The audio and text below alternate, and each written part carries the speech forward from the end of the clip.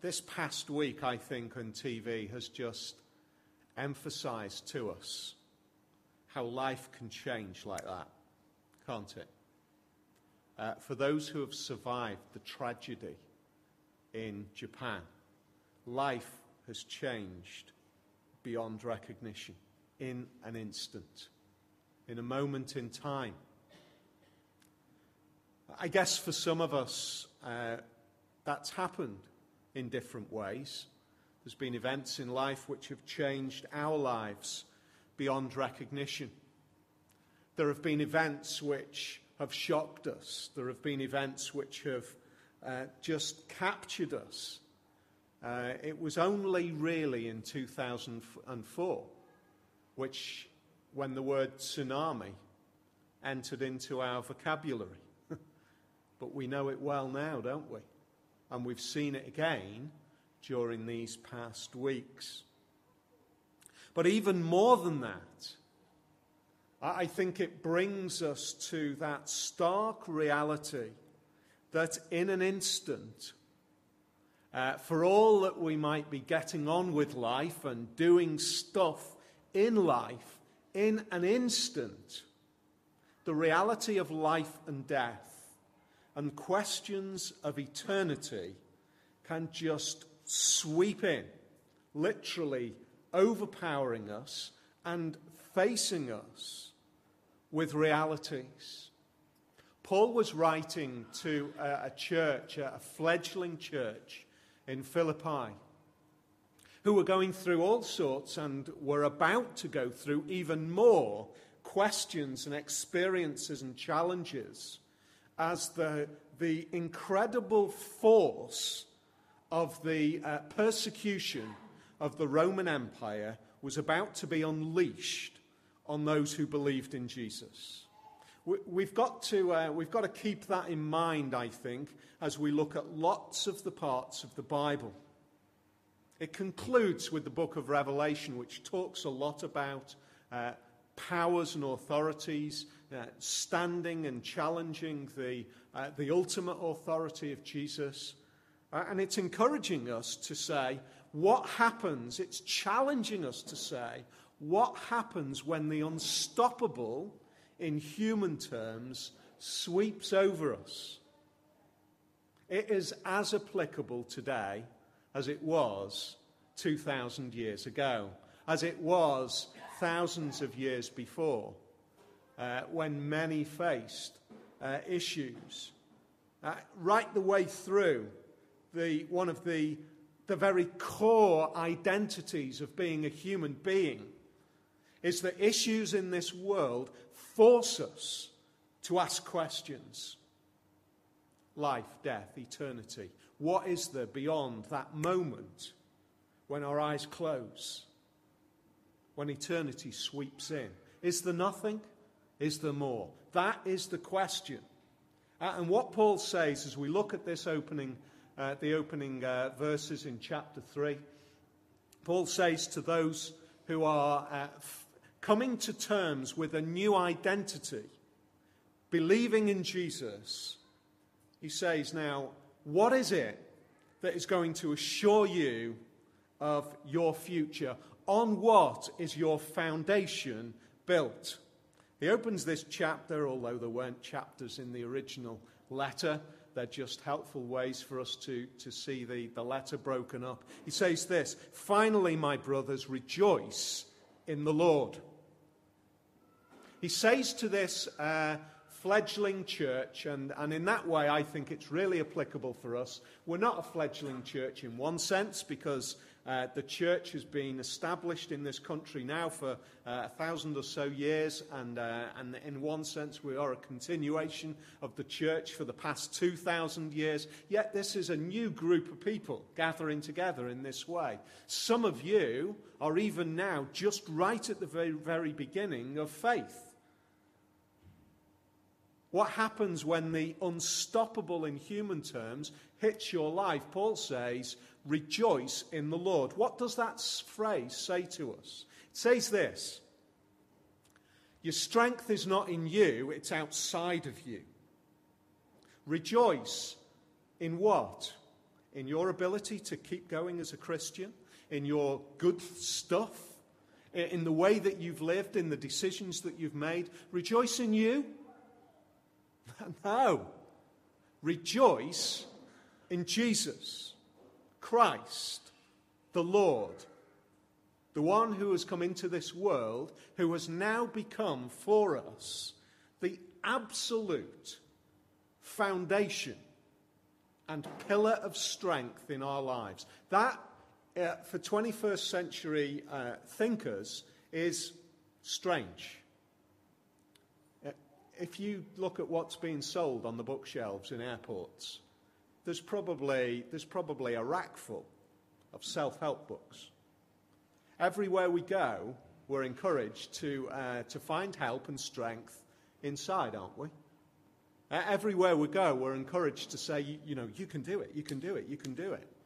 The reality is, and the reality from many opportunities and experiences of sharing time and working with people, is that yes, I understand that we can be helped to some extent, but ultimately, when the final great challenges come in, inside isn't strong enough.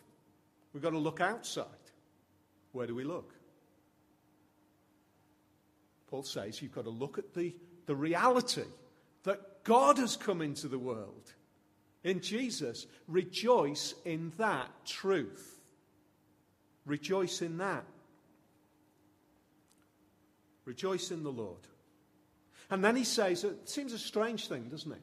Says, having said rejoice in the Lord, to write the same things to you, to repeat them again and again, rejoice, rejoice, rejoice in the Lord, in the Lord.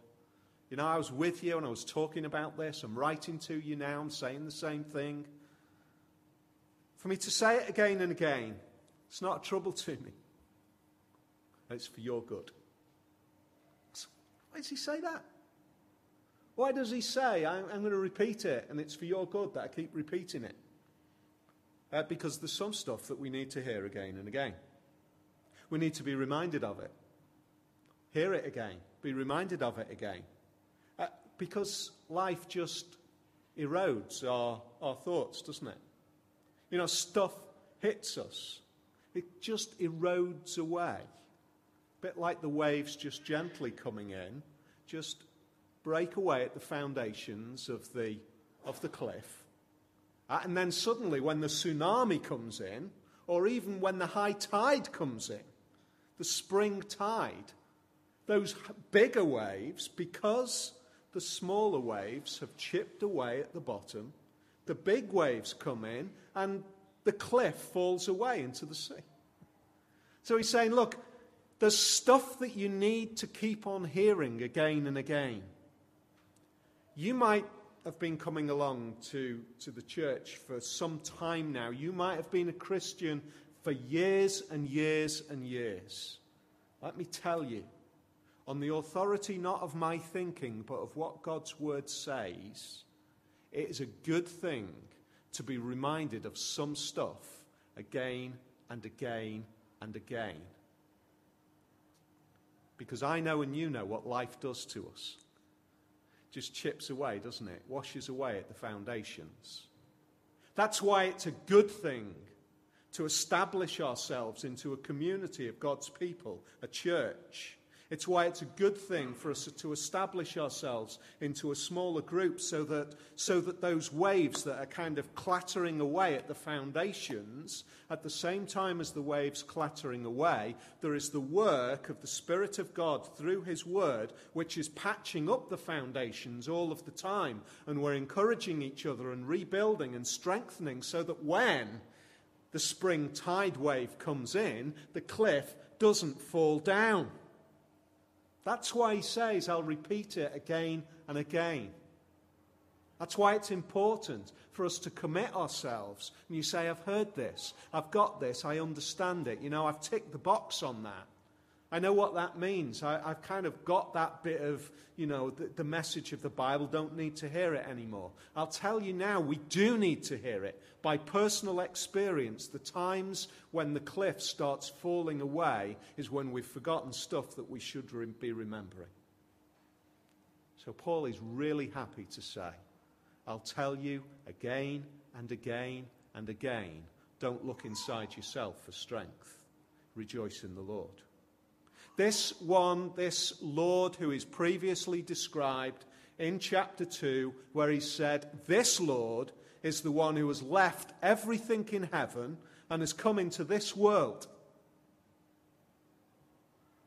And then now, from that, we can find hope in him, because having come into this world, having died on a cross, he is now living again by rising from the dead. That is hope. Now that says, I'm going to tell you again and again that you should rejoice in that, because that says when the tsunami, not the spring tide, when the tsunami comes in and hits you and maybe takes the final breath from your body, from my body, when those final breaths are taken, where is my hope?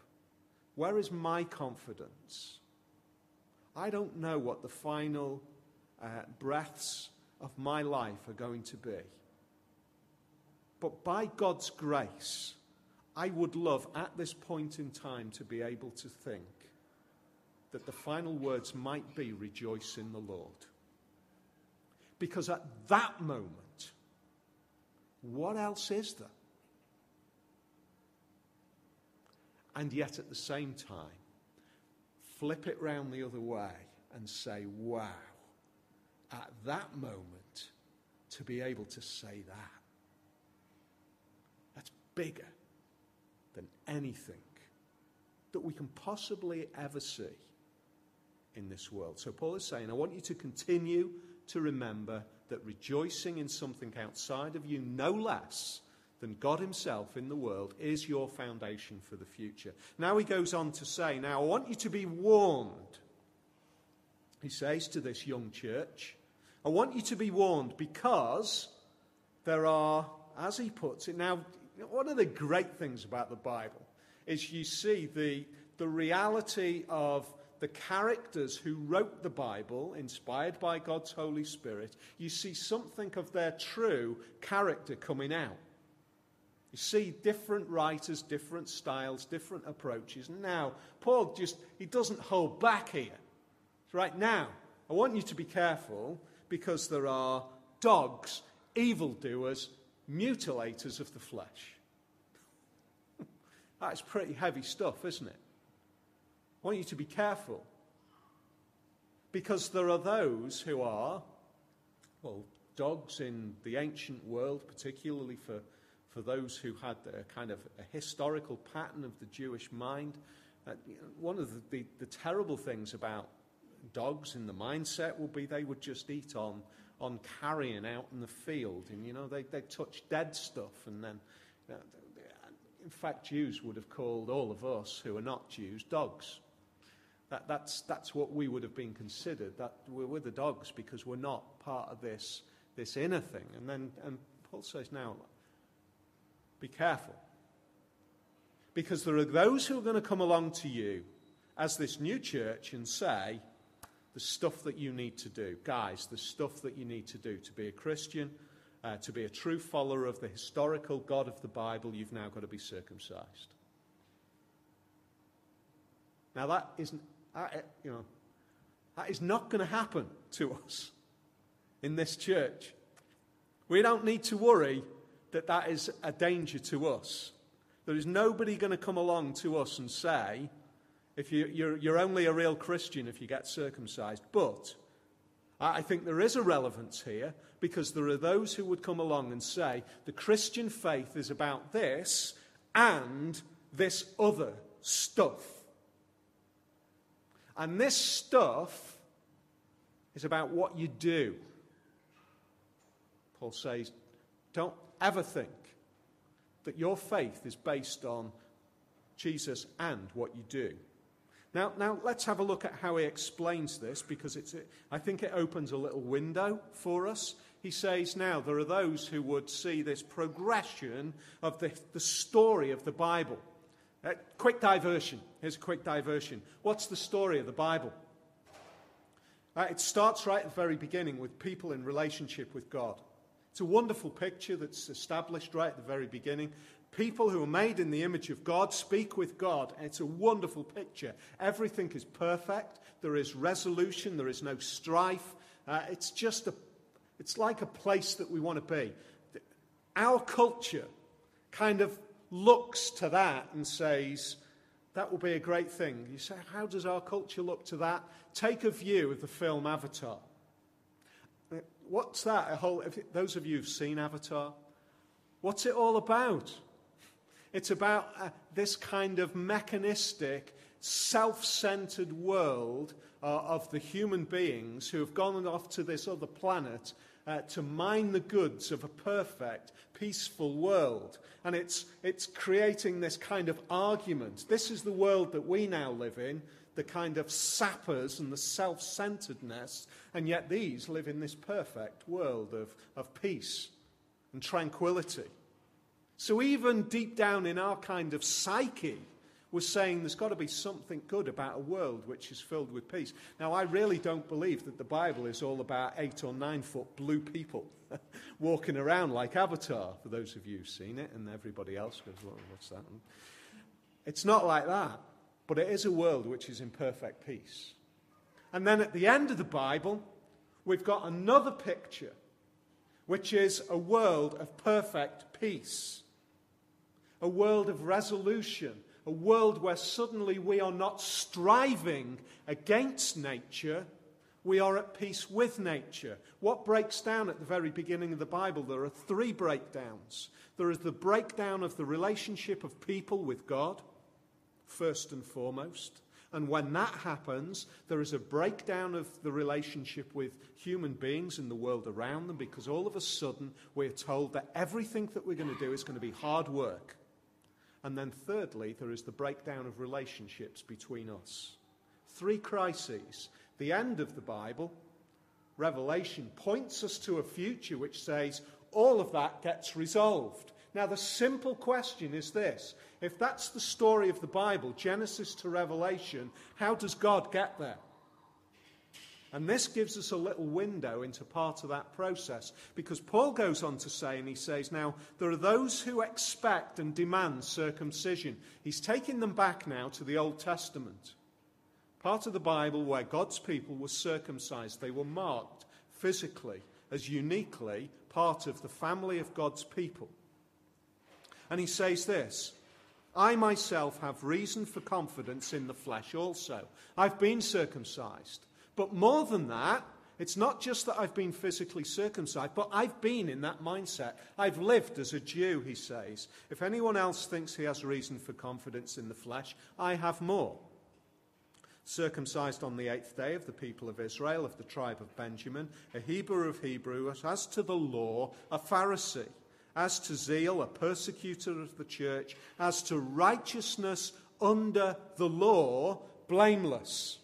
He's saying, look, I lived absolutely in accordance with all of that law stuff in the Old Testament. And now I live free and rejoicing in Jesus. I no longer have to live under that law stuff in that way.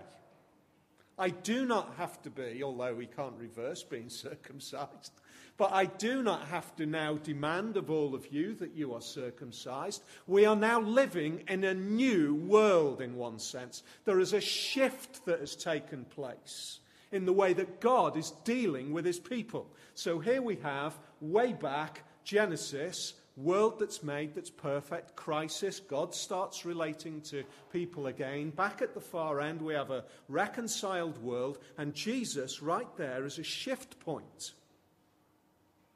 But what about all of this stuff? Isn't that a question for us? What about all of that law stuff? What's Paul talking about?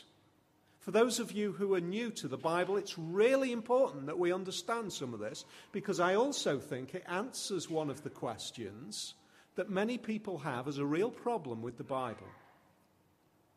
Paul is saying this, I lived as a fully fledged, card-carrying, faithful Jew.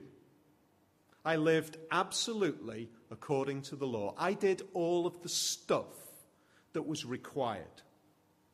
But now I realize that Jesus has changed the world. And relationship with God is different. Let's go back. Let's take ourselves back in time and understand, what is this law stuff about? It's about the process of God speaking to the world. Re-engaging with a world which is lost and broken. Let me take you back. Let me read you a shocking verse in Leviticus. And this, if you're not a Christian, if you're not a follower, even if you are a Christian, you might have a real problem as we hear this. What do we do with a verse like this? Somebody in Leviticus has sinned against the law. They've blasphemed. What does God say do? Bring out of the camp the one who cursed, and let all who heard him lay their hands on his head, and let all the congregation stone him. Wow. That's the law. That's the law. Back there.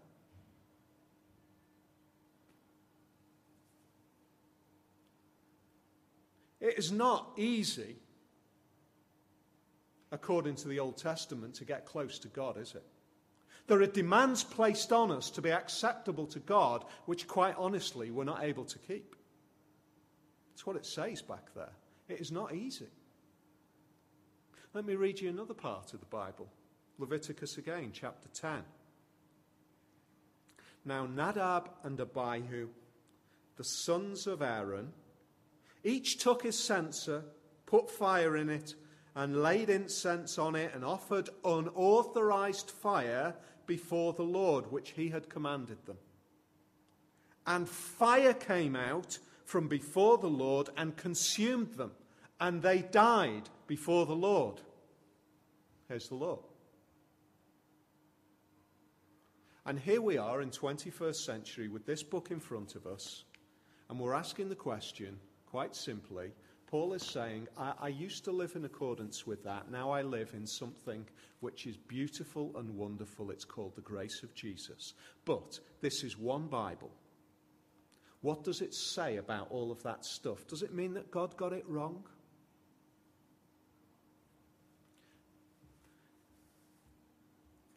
Absolutely critical that we get a grip on this. I think one of the amazing things, if God is going to take us from that tragic situation of separation with him back to relationship with him, he's got to speak to the world. And one of the amazing things that we see is that God is willing to speak to the world in the language that the world understands at that particular point in time. Oh, there were lots of gods in the Old Testament, people worshipping all sorts of statues or forms of nature or whatever it might be. But like every generation throughout the history of the world, all of those gods were domesticated. Those gods were controlled by people. We'll make a statue. We'll put it in a corner. We'll make a great big statue. And we'll worship that great big statue. Even the control of the sun, it's so distant away that it can't actually do anything to us. We control our God. That's the world that God's people were in. And the living God of the Bible comes in and he says this: I am not a God who you can domesticate. I am not a God who you can control. It is not a light. It is not an easy thing. It is not a simple 1, 2, 3 steps for you to get close to me. I am an awesome God. I am God who is more pure than you can ever begin to understand. And when you come close to my purity, you will be destroyed. You will be burnt away. That is what I am like. And I will make sure that this world knows it by using a language which was understood at that time in the history of the world. That's the way people thought. And God is willing to communicate in the way that people thought, but at the same time to turn the world upside down by revealing himself as something different. I am not like other gods. You cannot control me.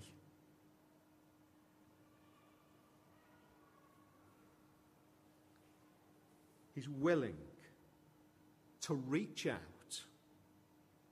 and to make himself known, and yet at the same time be different. Paul writes to his young apprentice Timothy, and he says this: the blessed and only sovereign, the King of kings and Lord of lords, who alone has immortality, who dwells in unapproachable light,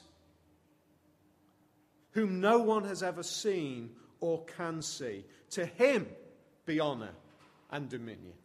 He says that's what God is like. He is not somebody. You get it wrong, you'll be destroyed. Now that might sound terrible to your ears right now. You might be thinking, I don't want to know a God who's like that. I don't want to know a God who's not loving, who's not always a God of love, who's not a God who's this kind of, let me say it in a way which I hope this doesn't sound disrespectful, but it's actually what lots of people think, so I'm going to say it. Who's not some kind of sugar daddy in the sky who only gives good things no matter what we do. That's what people think God should be like. The God of the Bible is not like that. The God of the Bible is not somebody who is just always going to pour out good stuff no matter what.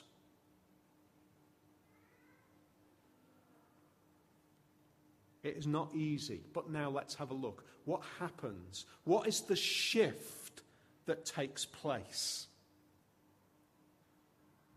Paul is saying this, look, if it relied on what we did, because if God is like that, we've got to do lots and lots of things to allow us to be accessible to him. I've got to keep the law, I've got to do all the things right, and then he'll accept me. That's what it's all about. And that's what Paul is saying. There are those who are going to come along and they're going to say, you've got to do this, and you've got to do this, and you've got to be circumcised, and you've got to keep that law, and you've got to keep this law, and you've got to do that, and that, and that. And then God's going to accept you. I know Jesus is there, but do all of this stuff as well. Domesticate God. Suddenly, doesn't the power become ours? Because if we do all of the things, then God's got to accept us. We control God. He says, now, don't, whatever you do, fall into the trap of relying on what you do. Rejoice in the Lord. I was like that. But now I am one who worships Jesus in spirit and in truth. I am one who glories in Christ Jesus. So I just want to ask the question now, how does that work in relation to all of the law stuff? What has Jesus done so that all of that is not a waste of time or a mistake by God? Because we are now living, in history's terms, the other side of the cross, aren't we? Jesus has now come into this world. We know it. We know the existence of Jesus. We know the claims of the Bible. How can we rely on Jesus and yet still see the other stuff in the Old Testament as relevant in the story of God's unfolding of his communication to this world? Who gets taken outside of the camp? The one who is offended God. The one who's destroyed by fire. The one who has offended God. Look at what happens to that blasphemer, the one who's cursed. He's taken outside of the camp, and everybody stones him. He's killed. Listen to this shift. What happens with Jesus? That Friday morning, he's taken. And he's taken, effectively in picture terms, outside of the camp, taken outside of Jerusalem. And in picture terms, all of the judgment falls on him. He's stoned.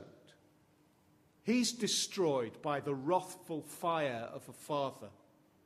He absorbs that. He finds that within him. Everything is channeled towards him.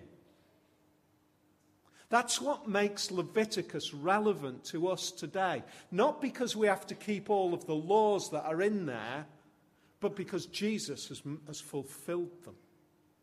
Jesus came and he said, I've not come to destroy the law, but to fulfill it. And I look at that and I say, because of what it says in the previous part of chapter 2, where it says that I can in some sense be in him, it looks like this. I'm the one who has blasphemed and cursed. I'm the one who's taken outside of the camp and destroyed. But I'm destroyed in Jesus. He's the one who is stoned. He's the one who bears the burning wrath of a father. The justice and power of a God who sees iniquity and just destroys it in him. And that is the shift that takes place. Why do you think that all of those things in the Old Testament, all of those demands of killing people for this, that, and that, and that, all of those things that make God so unapproachable are not relevant today? Because of Jesus. That's what makes sense of the Bible. That's what makes me able to say, I can hold this book up and say, I can see the problems with the Old Testament. I can see why people find it difficult. But if we fit it into this overall structure of God's communication to this world, it makes sense. And Jesus is destroyed. The writer to the Hebrews says this. Now listen. Long ago, at many times and in many ways, God spoke to our fathers by the prophets. God spoke in the past at many times, and in many ways he spoke by the law of Leviticus. He spoke in many ways, but now, in these last days, he has spoken to us by his Son. Isn't that amazing? He says to you and to me now all of that which is a problem, all of that which is an offense, all of that which demands in the face of God's law that you be taken outside of the camp and destroyed, it's channeled to Jesus. It's amazing news. It means that I can rejoice in him, because when that sweep of the reality of life, which results in death, sweeps over me, and I stand before God, who will be my judge in Christ,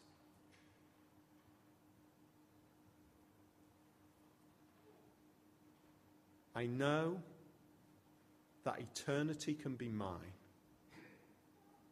not because of what I have done in the flesh, but because of what he has done in the flesh. Isn't that remarkable? I hope we've done two things this afternoon. I hope maybe what we've done is begun to address some of the problems which many people have with the Old Testament. Fit it into the structure of God's communication to this world. And then see the privilege of being this side of the cross. And being able to say, because of what he has done, I can know eternal life. No wonder Paul says, I will rejoice in him.